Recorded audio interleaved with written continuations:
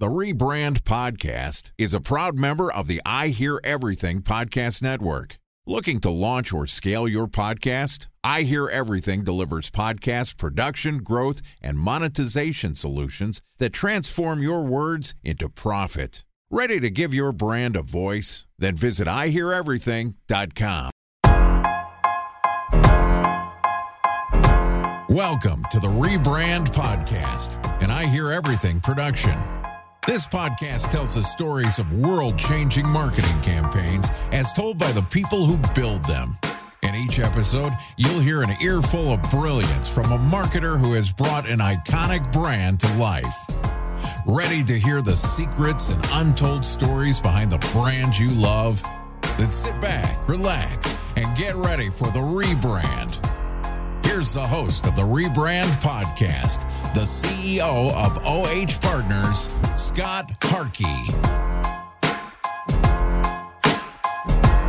Welcome to the Rebrand Podcast, where we tell the untold stories of world-changing brand campaigns as told by the marketers who built them. I'm your host and founder of OH Partners, Scott Harkey. Joining us is Emmanuel Probst, who's the global lead brand thought leadership at Ipsos. He's also an adjunct professor at UCLA. Ipsos, which combines the experience and areas of brand communications, advertising, marketing, technology to measure and amplify how media and brands and consumers connect through the content, communication, media world. Their research addresses fundamental business issues, often visible at the highest enterprise level. I can tell you that my strategy team always looks at Ipsos when we have a big pitch or we have a big problem to solve. They are the leaders in research, no question, which is why when Emmanuel and his folks reached out to us, it was a no-brainer to have him on the show. So we're going to talk a ton about marketing. This is the perfect guest for this show, in which we're trying to get better at the art and science of marketing every single day. So again, joining us today is Emmanuel. Okay, so we're going to get into Dove's reversed selfie campaign. And Dove, what a great brand to break down with Emmanuel, because Dove was the original campaign with the Real Beauty campaign, which I'm sure we all remember. And in my mind, top 5 campaign of all time, for sure top 10, but arguably top 5. I'm biased because I've got an 8-year-old little girl daughter, Quinn. Shout out to Quinn. And I just love that campaign. So much to get into. Of course, Dove, Unilever brand, and Unilever is definitely known for amazing marketing. And Dove, one of the top in their portfolio. So let's break it down. Let's get into it. Emmanuel's back for the third podcast. Talk to us about Dove and why they are the premium case studies that we're talking about today. Yeah, Scott. First, thank you for having me back on the show. Really appreciate it. And Dove, a Unilever brand, is an innovator in brand purpose. That is not only claiming a brand purpose, advertising a brand purpose, but most importantly, demonstrating this purpose. And the campaign we all remember that you are referring to, Scott, is that Project for Real Beauty, whereby Dove wants to show people the way they really are, not just like super skinny models you see in traditional ads, and celebrate this beauty regardless of your ethnic background and of possibly disabilities and various body shapes and body features. And in that regard, it's purposeful and also very relatable because Dove was one of the first brands featuring real people in their ads, right? So other brands have followed suit since, but Dove was an innovative brand in that realm. Now, the reverse selfie project, I think, is important. It's covered in my book, Assemblage. It's really about preventing teenagers, young girls in particular, to get fooled by social media. And what the reverse selfie project shows in this ad is basically how a girl appears on social media, let's say Instagram, for example, and how the picture has been very heavily retouched, how she wears a lot of makeup and they work on the light and all this. And sadly, you understand by the end of the ad that you will barely recognize the girl from her Instagram post or social media post, I should say, versus what she really looks like in real life. And here the message is to say, well, you're beautiful anyway. And you don't need all the Photoshop. You don't necessarily need all the makeup. You don't need all the lights and the effects and the filters. Celebrate your beauty the way you are. That's one part of the message. The mission, the purpose, it's also to say, well, don't get fooled with social media. Don't stop eating or follow silly diets that are very unhealthy to appear to be someone that you are not anyway. And it's this call for authenticity that is so important. It's healthy. It's important for the society we live in. And I believe that Dove is playing an important part in educating young ladies and young consumers here.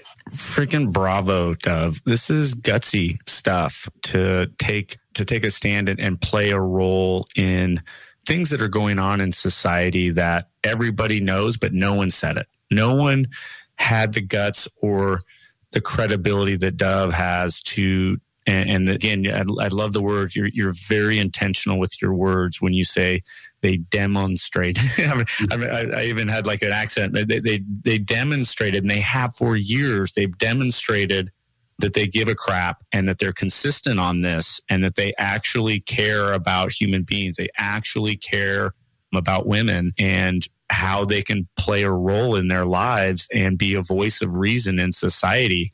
Most brands can't do that. They screw it up. Gillette is, on the other hand, a brand that screws it up, right? If you look at their Super Bowl ad like 3 years ago, where they tried to tell men to like grow up and you can do better, which was pretty hypocritical coming from Gillette. Remember that Gillette, the best a man can get, which was, pretty misogynistic in terms of normal advertising. And back there, you have a history of that. So it's amazing when a brand has the authority and they've demonstrated that they care and they're consistent, and then they can do amazing work. Or on the other hand, other brands that don't really care and are BSing themselves and convincing themselves that they can take a stand or they can play a role, and they really can't. And then on top of that, the messaging's wrong. So what a great spot for a brand to be in when they can, and I'm kind of going off on a tangent here, but the great brands make you feel something unexplainable. And it is very hard to do, but when it's done, it's just magnificent. It's like a Warhol piece of art where it's just timeless and it's amazing. Or some of the stuff that's why Banksy's art is so amazing, because it stops you in your track. It makes you feel something that's unexplainable inside. And so that's, I think, what you're talking about. And what I love is your book helps take this process in which you can do this with your own brand. I know there's brand marketers out there who want to do something amazing and that have people's attention internally to do a campaign to structure the company in a way that can really play a role in people's lives. And the beauty is, if you do that right, then your company's more valuable. We are moving out, in my opinion, we're moving out of this sales force economy and moving into a belief economy. And so what you're talking about is how you're consistent and how you demonstrate as a brand reasons to believe. I think that's what you've been saying for 3 days of these podcasts, but maybe elaborate on that a little bit. And am I wrong? Kind of what I'm saying? Do you agree? And maybe elaborate, because you always do. And I'm like, oh yeah, I didn't know that. I think that's what I think I mean. Yeah, thank you. Well, let's reflect on what you said, Scott. First, I do believe in the... Okay. I do believe, and that's really the point of my latest book, Assemblage, the Art and Science of Brand Transformation. That is, brands can no longer just sell products. They must transform people and the world they live in. In other words, as an outcome of using your product, as an outcome of using your brand, I need to feel like a better person. I need to transform from who I am, into who do I want to become. That's what a transformative brand does. Now, reflecting on what you said about Gillette, for example, and in a way, another brand that comes to mind is Victoria's Secret.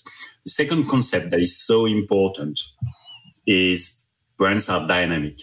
Brands are no longer static, meaning brands evolve with culture constantly at a very fast pace because of the co-creation process brands engage in with their audience. So as we discussed yesterday and the day before, marketers no longer dictate the brand narrative. They co-create the brand narrative with consumers. In that process, they have to accept that not only culture and society in general, but the territory for the brand is going to evolve and is going to evolve pretty fast. So back to Gillette, when you said Gillette is the best a man can get, was an excellent tagline a few years ago. Of course, it is a how do I put it nicely? Not as good of a fit for the society we live in today. And it's the same thing. Yes. Think of Victoria's Secret. Victoria's Secret advertised for years towards men, by the way. There is this assumption that Victoria's Secret markets to women. They don't.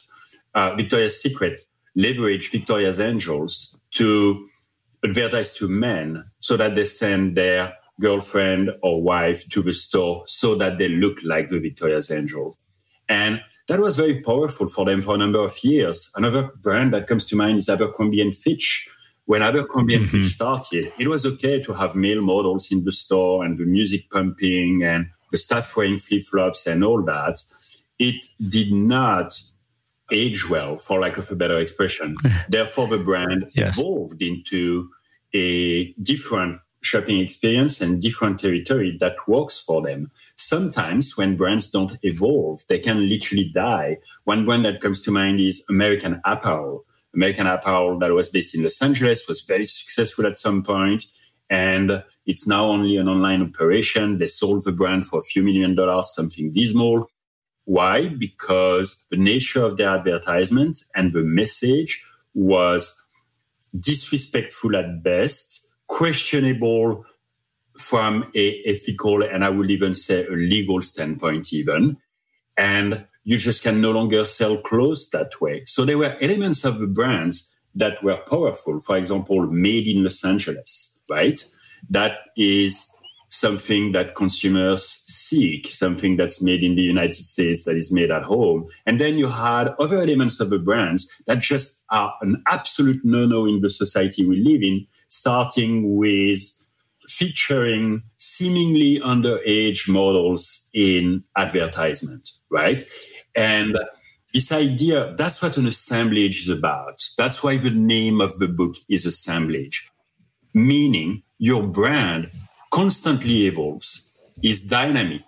Your process is to co-create the brand with your audience. And an assemblage is about, I'm going to keep what is core to my brand identity and what endures the test of time, and I'm going to evolve everything else. That's what Abercrombie & Fitch did. That's what American Apparel did not do. That is why Abercrombie & Fitch is reasonably successful as of today, and American Apparel is no longer in business. Yeah, I love the examples that you gave.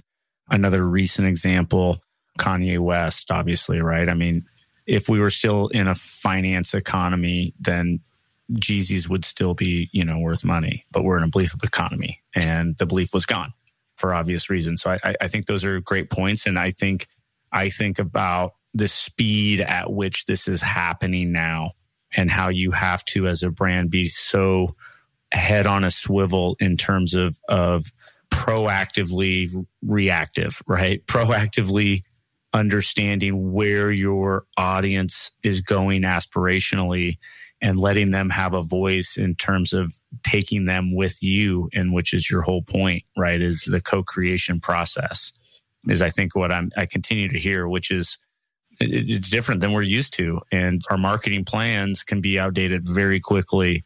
And the process in which you solicit feedback and co-creation with a large global audience, or imagine a startup of really not even having an audience yet, but you've got to be willing to pivot so quickly. That's scary and hard, but also it sounds like major rewards for the people that can do it. Kanye West is another great example of a brand that had initially a strong creative capability. I personally don't listen to his music. I don't really know his art. It's, however, very clear that he was prolific artist, very, very successful artist, and I trust had excellent ideas, not just for music, but for arts and for clothing in general. So the core elements of his brand were strong. Obviously, where he went very wrong is most recently with his positioning and in particular his opinions on politics and societies. I was going to say are hurting his personal brand. I should say I'm not quite sure he's going to recover right now.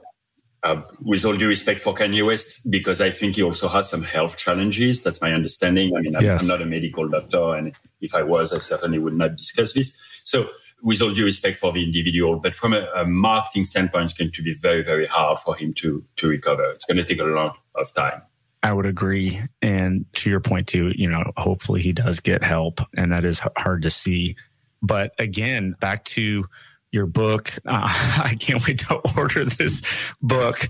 I think I might make my staff read this book, our agency back in Phoenix and Vegas, OH Partners, and our sister agencies, of course, and a group of agencies, Nomadic and Adder Films, and even some of our clients. We got some great CMOs. I think this book, I'm definitely going to be an advocate. I can't thank you enough for coming on the show and really elevating our game and how we're thinking about it. Again, at times my pet peeve is when marketing people, me included at times, have these PowerPoint presentations talking about brands, and it can come off very head in the clouds, kind of like we need to matter more and we need to play a role in the world. And here's great brands that do it. It's Apple and it's Starbucks, and people just look at us like, come on, bro. Like, this isn't real world stuff. But I think the way in which you've dissected audiences and dissected beliefs and really broke down this co-creation process, I think it takes what we believe with our hearts as marketers and as human beings into strategic and tactical assignments and ways in which we can bring real strategy from a place that we know is going to connect with human beings. And I love that you even call it the art and science, which I couldn't agree more with. So, like normal of our 3 episodes, I kind of go off on a tangent at the end, and hopefully it means something to somebody out there. I think it does. And I know there's marketers out there who have heard this and go, you know what? Jeff needs to hear this. You know what? My friend, I'm making up a name, I guess, Mary needs to hear this. Or there's people at companies struggling to get board members or to get people on their vision quest for really mattering to human beings in the world. And this can be a great way to get your mind right. And then we've also got Emmanuel's book that's right on the way right after that. I'm going to wrap up our last episode of The Rebrand with Emmanuel. Thank you. Emmanuel's the global lead, brand thought leadership at Ipsos, adjunct professor at UCLA. If you'd like to hear more about Emmanuel, you'll find a link to his LinkedIn profile in the show notes. You'll also find him on Twitter. His handle is Emmanuel, Probst. Or you can visit the company website at ipsos.com/en-us.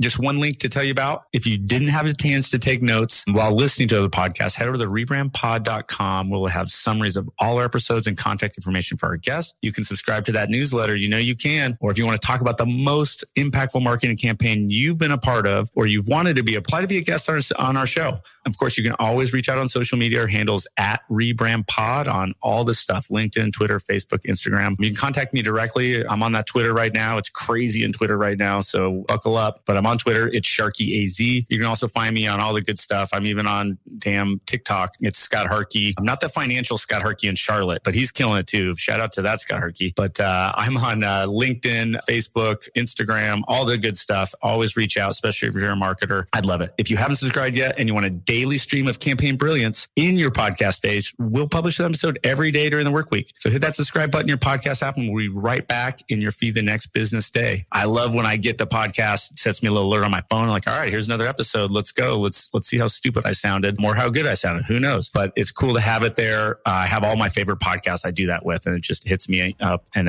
it's kind of how I continue to learn. But that's it for today. Remember, next time, it's never too late to rebuild, reboot, or rebrand.